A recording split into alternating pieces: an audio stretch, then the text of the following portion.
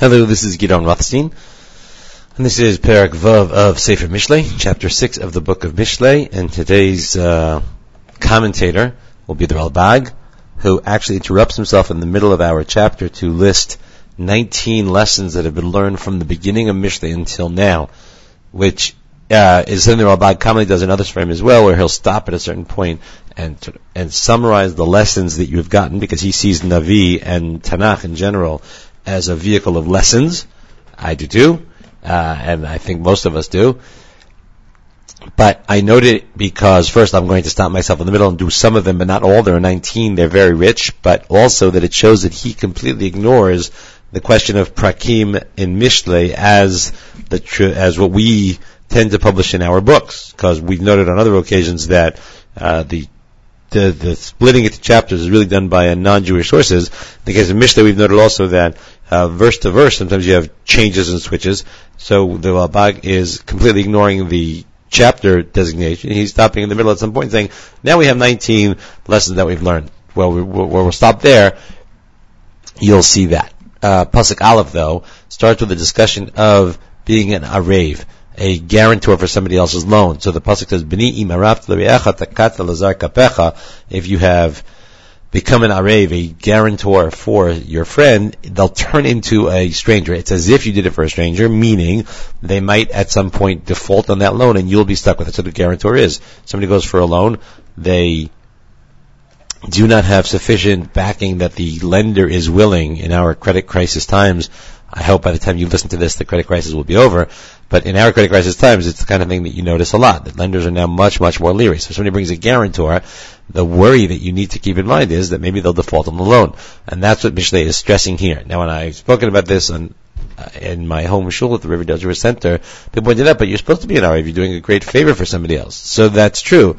And in a later chapter, Rabbeinu Yonah will say that, explicitly he'll say that when tzaddikim become arivim, they don't care. They understand that the money is probably forfeit. But since the Ralbag is going to read this is not only about money, we'll see. And the question will be, let's say I become a guarantor, not because I have the money to forfeit, but because I'm trying to help somebody and I don't have the money to forfeit. And it'll be my house that will be foreclosed if this other person doesn't forfeits on the loan. That's sort of the case to think about.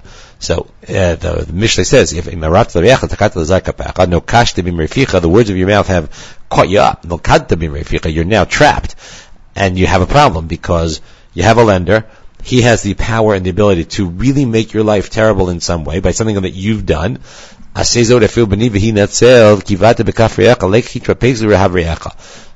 therefore recommends do this to extricate yourself, because you're now in the power of the lender. I would have thought maybe you're in the power of the borrower, and you should go. So lechitra pace means go and beg, go and grovel, and try to please your fellow person. I might have thought it meant try to be sure that the lender will pay off his loan. But the Ralbag would not understand it that way. Let me just finish the series and then we'll see. Don't let yourself sleep. Don't let your eyes have any closure, any dozing. Run and flee like animals that notice that they're about to be trapped, like deer, like birds who are trying to get away from traps. Who is it you're going to go to and try to beg from? So the Ralbag says that it's the lender. And then he gives us the metaphor. We're going to see at the end of the parak, the Ralbag will not see something as a metaphor or not bring up the metaphor aspect of it in a striking way at the end of this parak. But here, he says this also applies. He doesn't say it's not about the money issue, it's certainly about the money issue as well. If I have become the guarantor for a friend, that friend has borrowed $10 million, and the value of all my assets is only $9.5 million. And I become the guarantor, this guy defaults on the loan, I will lose everything. I have a problem, especially if I now find out that the borrower will not be faithful. I'm really stuck. I might have thought I should go beg for the borrower, but if the borrower is not going to be faithful, I'm still stuck. So that is the scenario Ralbag is dealing with. And he says, and that is our situation as well, of the human intellect regarding the appetitive part of ourselves. This is a very medieval, and medieval I don't mean it in a negative way at all. This is a very Rishonim style of worry. The sense and the acknowledgement that our physical sides for the Rishonim were dangerous to us. Now, we nowadays like to say that they also have very positive aspects. That may be true. The Rishonim didn't stress that. The Rishonim saw the danger aspect. What's the danger aspect? People get caught up in their physical sides. And the intellectual sides of ourselves, the Ralbag says, doesn't get any pleasure from the physical side. We nowadays might say it's not true, that by exploring the physical to some extent, it might expand our intellects, expand our appreciation of the world, our understanding of how the world works. There is an argument to be made. So I don't want to be taken to be extremely on the Rishonim side. I want to get a sense of what the Ralbag is saying. And the intellect of ours, or the immortal soul of ours, is the one that is the guarantor for this appetitive appetite. Meaning, if I decide that I love pork, and I start having pork, which is a violation of Torah, who's going to pay for that? Who longs for it, and who pays for it? Well, my physical side longs for it, but my whole self, including in the Ralbag's phrase, my intellect, but by which he means my nefesh, my essence, my humanity, will pay for it. So what should I do? I should go to the lender. Who is the lender in this case? The lender is Hashem Yisbarach, is Hashem, which is sort of a Mishnah in Pirkei Avot, that the Balabait, the Chanut Ptucha, the store is open, you can borrow, but they're keeping a record of it. So here too, it's like when we use our physical sides inappropriately, we're borrowing from Hashem, and the guarantor of that loan is our souls. And so what should we do? The Ralbag says you should go to Hashem and go and submit before him, just like I might go to that lender and try to say, I didn't know what I was doing, I was wrong, I was crazy, but please let me keep my house. Please don't foreclose on my house so my kids don't go in the street. Here too, the Ralbag is recommending a similar attitude towards Hashem in regards to our physical sides. And we should try as hard as we can to learn better.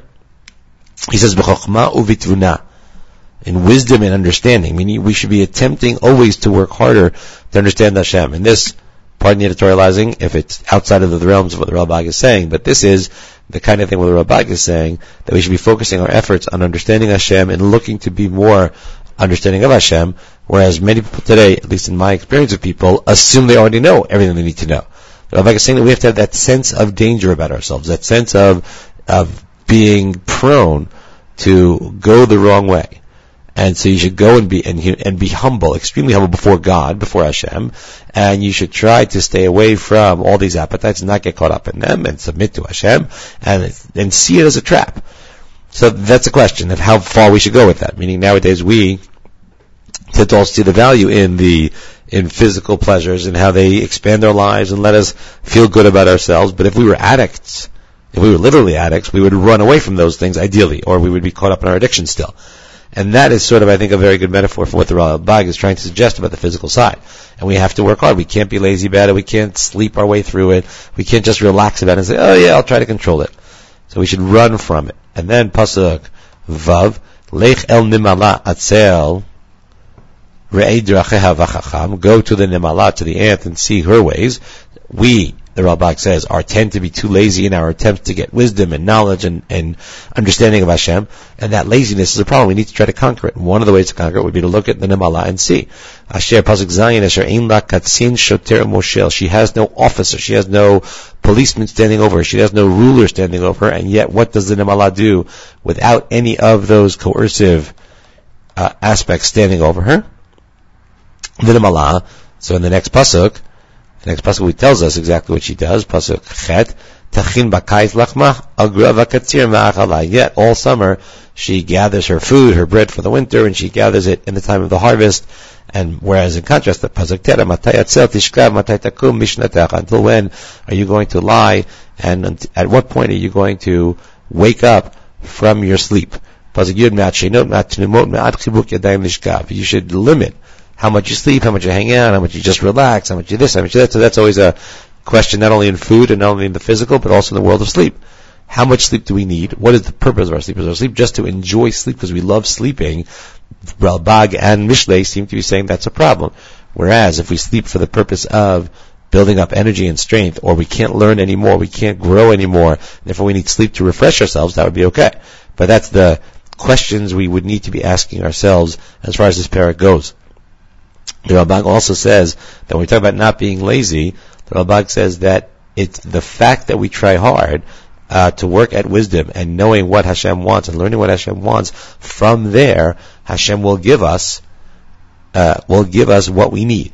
And so the Ralbag understands that to be part of what Mishlei is saying, that there is a hashgacha aspect to it, and if we just don't sleep, uva pasuk in pasuk Yud Aleph now, uva ki mahalech reishecha umachsorcha ki ish magen. If you don't do this, poverty will come calling, and want meaning lack, like a man with a shield, meaning it'll be have a very great control over you. But the way to avoid this, Ralbag is suggesting, or is arguing, is by working hard at it.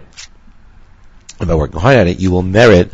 Not that you will necessarily, so the Ralbag says, one possibility is if you work hard at it, you will not object to hard work. And if you get used to it, it'll become not so hard, and then you'll be able to succeed. But he says he prefers the idea that, to the extent that I'm working hard at it, I'm more likely to merit and to get help from Hashem. Now, in our times, I think that people will argue that we know people who work very hard and do not make sufficient money to really uphold their standard of living. So it's a very complicated question. That's not our point here. It's just interesting to watch the Rambag.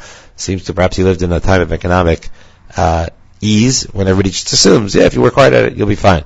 Or it might be, along the lines of what the Rambam says elsewhere, it might be that he thinks that standards of living are different than we think they have to be, and that some reasonable standard of living can be supported if you just work hard and work and strive for it. But I would also argue, and there's a different discussion, I won't get into it, but I would also argue that sometimes we put our efforts into the wrong areas, and then, however hard we work, we're making a mistake, and therefore the fact of hard work is perhaps not always the issue. But that's not where the Ralbag goes. Then we're going to switch now in Mishlei. Pasuk Yud Bet is going to now talk about issues of lying. Adam Belial ish aven holech ikshut pe. An evil man, a scoundrel, lives by crooked speech. Right? Adam Belial and ish aven, they live by crooked speech. So how does that connect? I might have argued it doesn't connect at all, but the Ralbag thinks it does.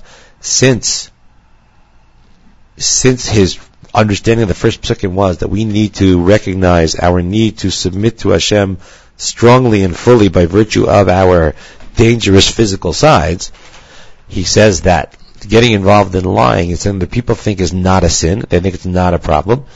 And yet, it is the kind of thing that will distance us from Hashem and will lead to very great evils, very great problems, very great issues. So that's why, in his understanding, Mishlei turns his attention to this now. Adam Belial ish aven olech ikshut peh. That's when you speak lyingly. Koretz be'inav molel biraglo moreh be'etzbotav. But you can use other body parts also to mislead. You can do it with your eyes, you can do it with your legs, you can do it with your fingers, you can make all sorts of signs. Tapucho b'libo choresh rabachol 8 midyanim or midyanim yeshaleach.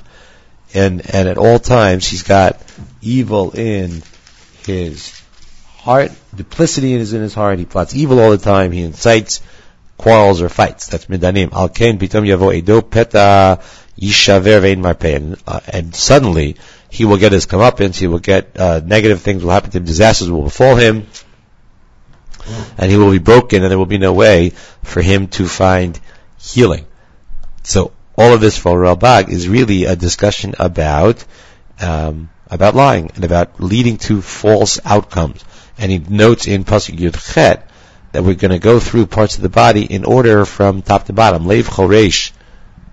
I'm sorry, I skipped a couple of seconds. I apologize. Shesh Heina, Sanei Hashem V'Sheva Toavat Nafsho. There are 6 that God hates, and the 7th is Toavat Nafsho, is really an abomination to Hashem. So what are the 6 and 7? Here is where the Ralbag points out that these are the parts of the body, and you start from Ha'ever HaGavoa, going down to the lowest one, which sort of suggests the Ralbag assumes, and this would fit in with his intellectual side, that the highest part of the human body is the top, and that the lower down you go, the less human it is, which I don't know that we subscribe to anymore, but it's an interesting model, meaning that the lower parts of our body are closer to the earth, the higher parts of the body are closer to heaven, and it happens to be that we understand our intellect to sit in our heads, which is the top of our body.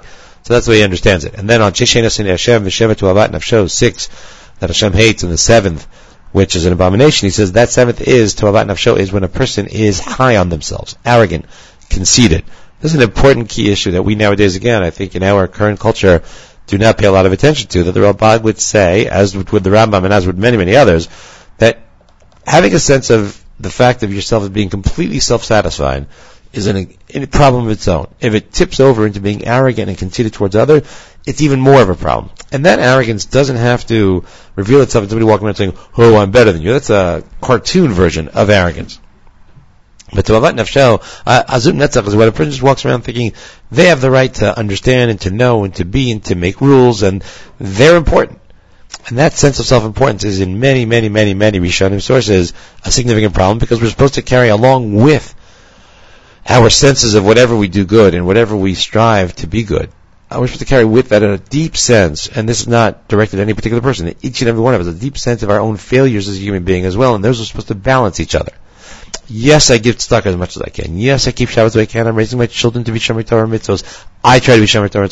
All of those things may be true. And yet on the other side, I'm also deeply, deeply faulty. And when I say I don't mean myself. I mean whoever is saying this to themselves should honestly recognize it. This is what the Ralbag is saying as the seventh, which is Tovat Nafshel. In any case, these six. Einayim Ramot. Lashon Shakar. Einayim Ramot is eyes that feel very comfortable seeing themselves as excellent and good and perfect and important. Lashon Shakar is a lying tongue. V'yadayim shafchot dam naki, hands that literally says that spill innocent blood. The Ralbag strikingly says it means that they lying. So what's striking about that is that yadayim shafchot dam naki would seem to be worse than lying, and yet the Ralbag thinks that no, lying qualifies for Mishlei calling it yadayim shafchot dam naki. Leiv choresh machshavot aven. A heart that's planning to do evil and terrible things to others, legs that run to do evil.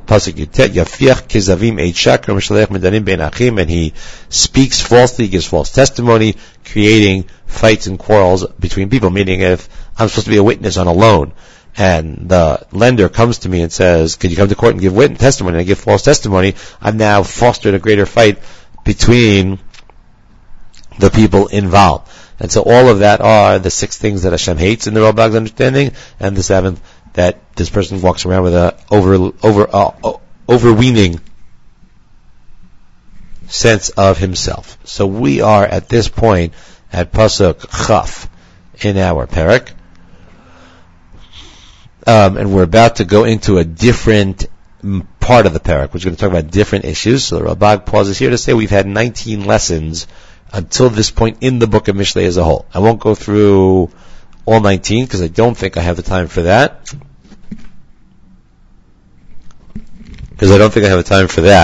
But I will list some of what I experience as the highlights.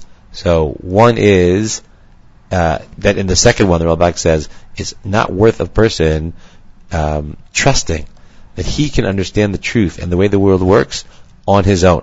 That's an important issue.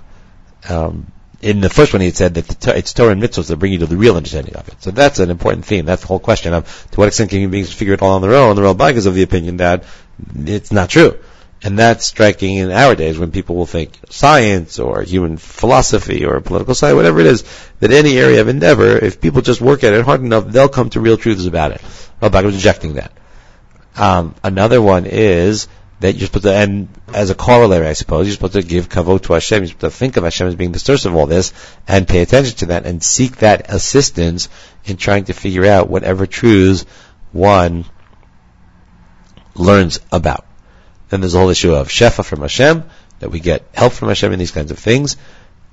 And the number 9 for the Ralbag is that Hamas, theft or robbery, and evil, you need to know that you should distance yourself from them. But he doesn't say you have to distance yourself from them just because they're bad in themselves. They are, but also because they bring bad hashkacha on you. And you should know that the Ralbag thinks it is going to alter the course of your life in a negative way if you do that. Then the 11th for the Ralbag is the whole issue of not following even the paths of Rishaim and the paths of sinners, meaning it's that you can't even join them for stuff that is not specifically evil.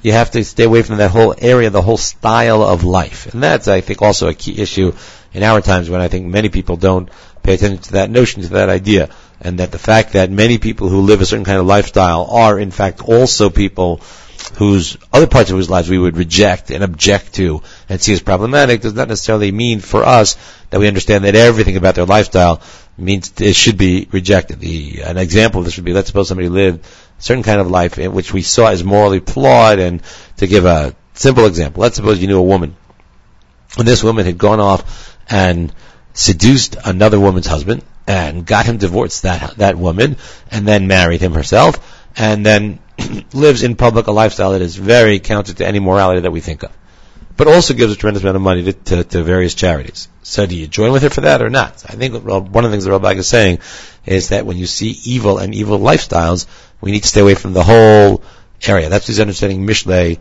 to see. Then there's to say. I apologize. Number 13 for the Ralbag is that you have to always also guard your intellect to make sure you don't get caught up and get to be develop an allegiance for ways of thought that are wrong. The ways of thought are wrong, not the actual thought, not the actual content of the thought.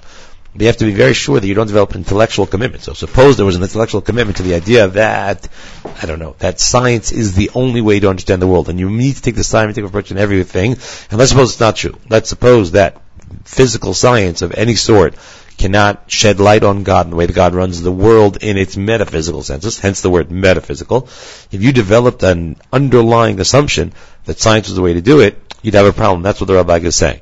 And in line with that, the Ralbag comes up with, and it's several of his standards, of the importance of rejecting falsehood and being annoyed by falsehood and completely staying away from any kind of falsehood. And that's one that I stress because we live in a time when people casually accept falsehood from important figures, and they assume that that's the kind of thing you have to say in such situations that everyone understands that it's right. There's no outrage, for example, if somebody says, I have no intention to resign at the present time, and they resign a day later. Nobody's outraged by the original lie. But maybe by that point they don't care because the person's resigned, so might as well let them go. But nobody's outraged by the lie. We see lies like this all the time. Is saying such and such, and we see it and we accept it. So the Ralbag is pointing out that it's the lying itself is a huge problem, and it's part of the reason it's a problem because it limits your ability, or it muddies your ability to recognize truth when it comes along, and that is what we're supposed to be seeking and supposed to be looking for. Okay, there are others. Again, I haven't gone through all 19, but those are some of the highlights of the Ralbag's list of these 19 lessons that Mishlei has been teaching us until this point. And now, he turns his attention to Pasuk Chaf, which for him is a new section. And so the Psukim say, the Pasuk says in Pasuk Chaf, Nitzor b'ni mitzvat avicha ve'al titosh Torah imecha. Guard, my son, the mitzvot of your father, and don't leave the Torah of your mother. The question always is, in these situations, do you just say they're parallel, do you say they're different things? The Ralbag offers two possibilities. One possibility is that mitzvat avicha is the more technical parts of Torah. By technical, I mean specific halachot, specific laws, and Torah timecha are the areas of Torah that are stories, and where you learn the lessons you need to learn from stories and broad ideas that don't necessarily have this specific paragraph or that specific paragraph of Shulchan Aruch that comes out of that story. Two different kinds of ways of approaching Hashem, each of them important. The other possibility says there are parts of Torah that come directly from Hashem. There are parts of Torah that come from the Seichel HaPoel, your active intellect, and that's more like a motherly form. Either way, it's parts of Torah which come in different ways, and that's I think a key piece, because I think a lot of times we can hear people who will give the impression that true Torah comes only from the pure realm of halacha, and leave the other parts aside, and that's a gross simplification that the Ralbag is pointing out here. Pasuk Chaf Aleph, Kashrim al libecha tamid anideim al gargarotecha. You have to always be aware of them, concerned with them, paying attention to them. The Ralbag says Kashrim al gargarotecha, which literally means tie them to your heart and bind them around your throat. But the Ralbag says tie them to klei hadibur, to the parts of your body that do speaking. Ledaber bam tamid, to always talk about them. Because that will lead you to really come to understand them and to fully get them, and then you will grasp them. So that's a topic that's also somewhat close to my heart, and therefore I'll allow the Ralbag to lead me into pointing it out, to what extent do people that we know tend to talk about issues of Torah or even wisdom more broadly, in the sense of seeking wisdom more broadly, rather than just gossiping? To the extent that people are part of political discussions. Is the point of political discussion to really come to understand what's going on, or just to pass the time together and shoot the breeze and have an enjoyable conversation? Ralbag is saying that the recommendation here about guarding Torah and mitzvot and wisdom and understanding is that the way to do it is by speaking about it with friends, with whoever you come across, but trying to fill our conversations with content which is oriented towards figuring out the nature of wisdom and what God wants from us and how one lives a wiser life. Next pasuk is, so in the context of doing that, when you're walking on the road, it will guide you. When you lie down, it will guard over you. When you wake up, it will be part of your conversation, or it will talk with you, is what the JPS has. This is a pasuk that's somewhat well known because people who make siyumim, people who complete a significant piece of learning, this is part of the ritual words said at the end of a siyum, once when there has been Messiah. And the question of what it means is a continuing one, because it's not an obvious pasuk. There is a Mishnah at the end of Pirkei Avot, which says it's talking about Olam Hazeh and Olam Haba, that it will stay with you into the world to come, and that's what it means. So that's why it's worth adopting. But the Ralbag says that it will help you come to understand various things. So he has the following two possibilities. One possibility is that it will watch over you when you lie down. What's when you lie down? So let's say you're traveling, and in the middle of traveling you run out of energy, and you therefore need to go to sleep, and the Torah will watch over you, he says, what you had been thinking until then, meaning you won't lose sight of your train of thought, and you will not need to reconstruct what you had been thinking about. Meaning in those days, if you're not going to write it down, you can't record your notes, and you're in the middle of a complicated consideration, you might worry, if I go to sleep now, I'll lose it all. And so that's the primary way he understands the pasuk. Another possibility is that the Torah will keep you from making mistakes. That if you're studying hard and you're working hard, this is not a guarantee that you have in any other field of endeavor. The Ralbag thinks that perhaps that's what he's saying here as well. When you're walking on the way, in the way of Torah, and you're thinking about Torah, and you're working on Torah, and you go to sleep, it will guard over you that you won't make errors. Pasuk of Gimel, Kiner mitzvah v'Torah or v'derech chayim tochot musar. And mitzvah is like a candle, Torah is like light, and it shows you a way of life, and it shows you tochot musar, it teaches you the way to operate, the way to behave. The Ralbag just says, mitzvah is like a ner to show you the path, and Torah is like a broader light. Here I point out that the Maharal, who's not related to this issue at all, but in his commentary on Avot, he calls derech chayim, getting it from this pasuk, because he thinks Avot, chapters, ethics of the fathers, is also a way to show you the right way to live. And that's what Torah broadly is supposed to be. It's not about you do this halakha, that ritual, you keep that Shabbos, that kosher, and then you're done. It's a whole way of being in life, and ner is like a mitzvah, and Torah is like or. But the Ralbag doesn't go into that at any great length. Lishmorcha me'eshet ra mechelkat lashon nachriya, to guard you from an evil woman, from the smoothness of a foreign woman. And the Ralbag, strikingly, in this end psukim, so I'm going to read them fairly quickly because we're running out of time today, but interesting, the Ralbag reads it primarily, or almost solely, as being about evil women.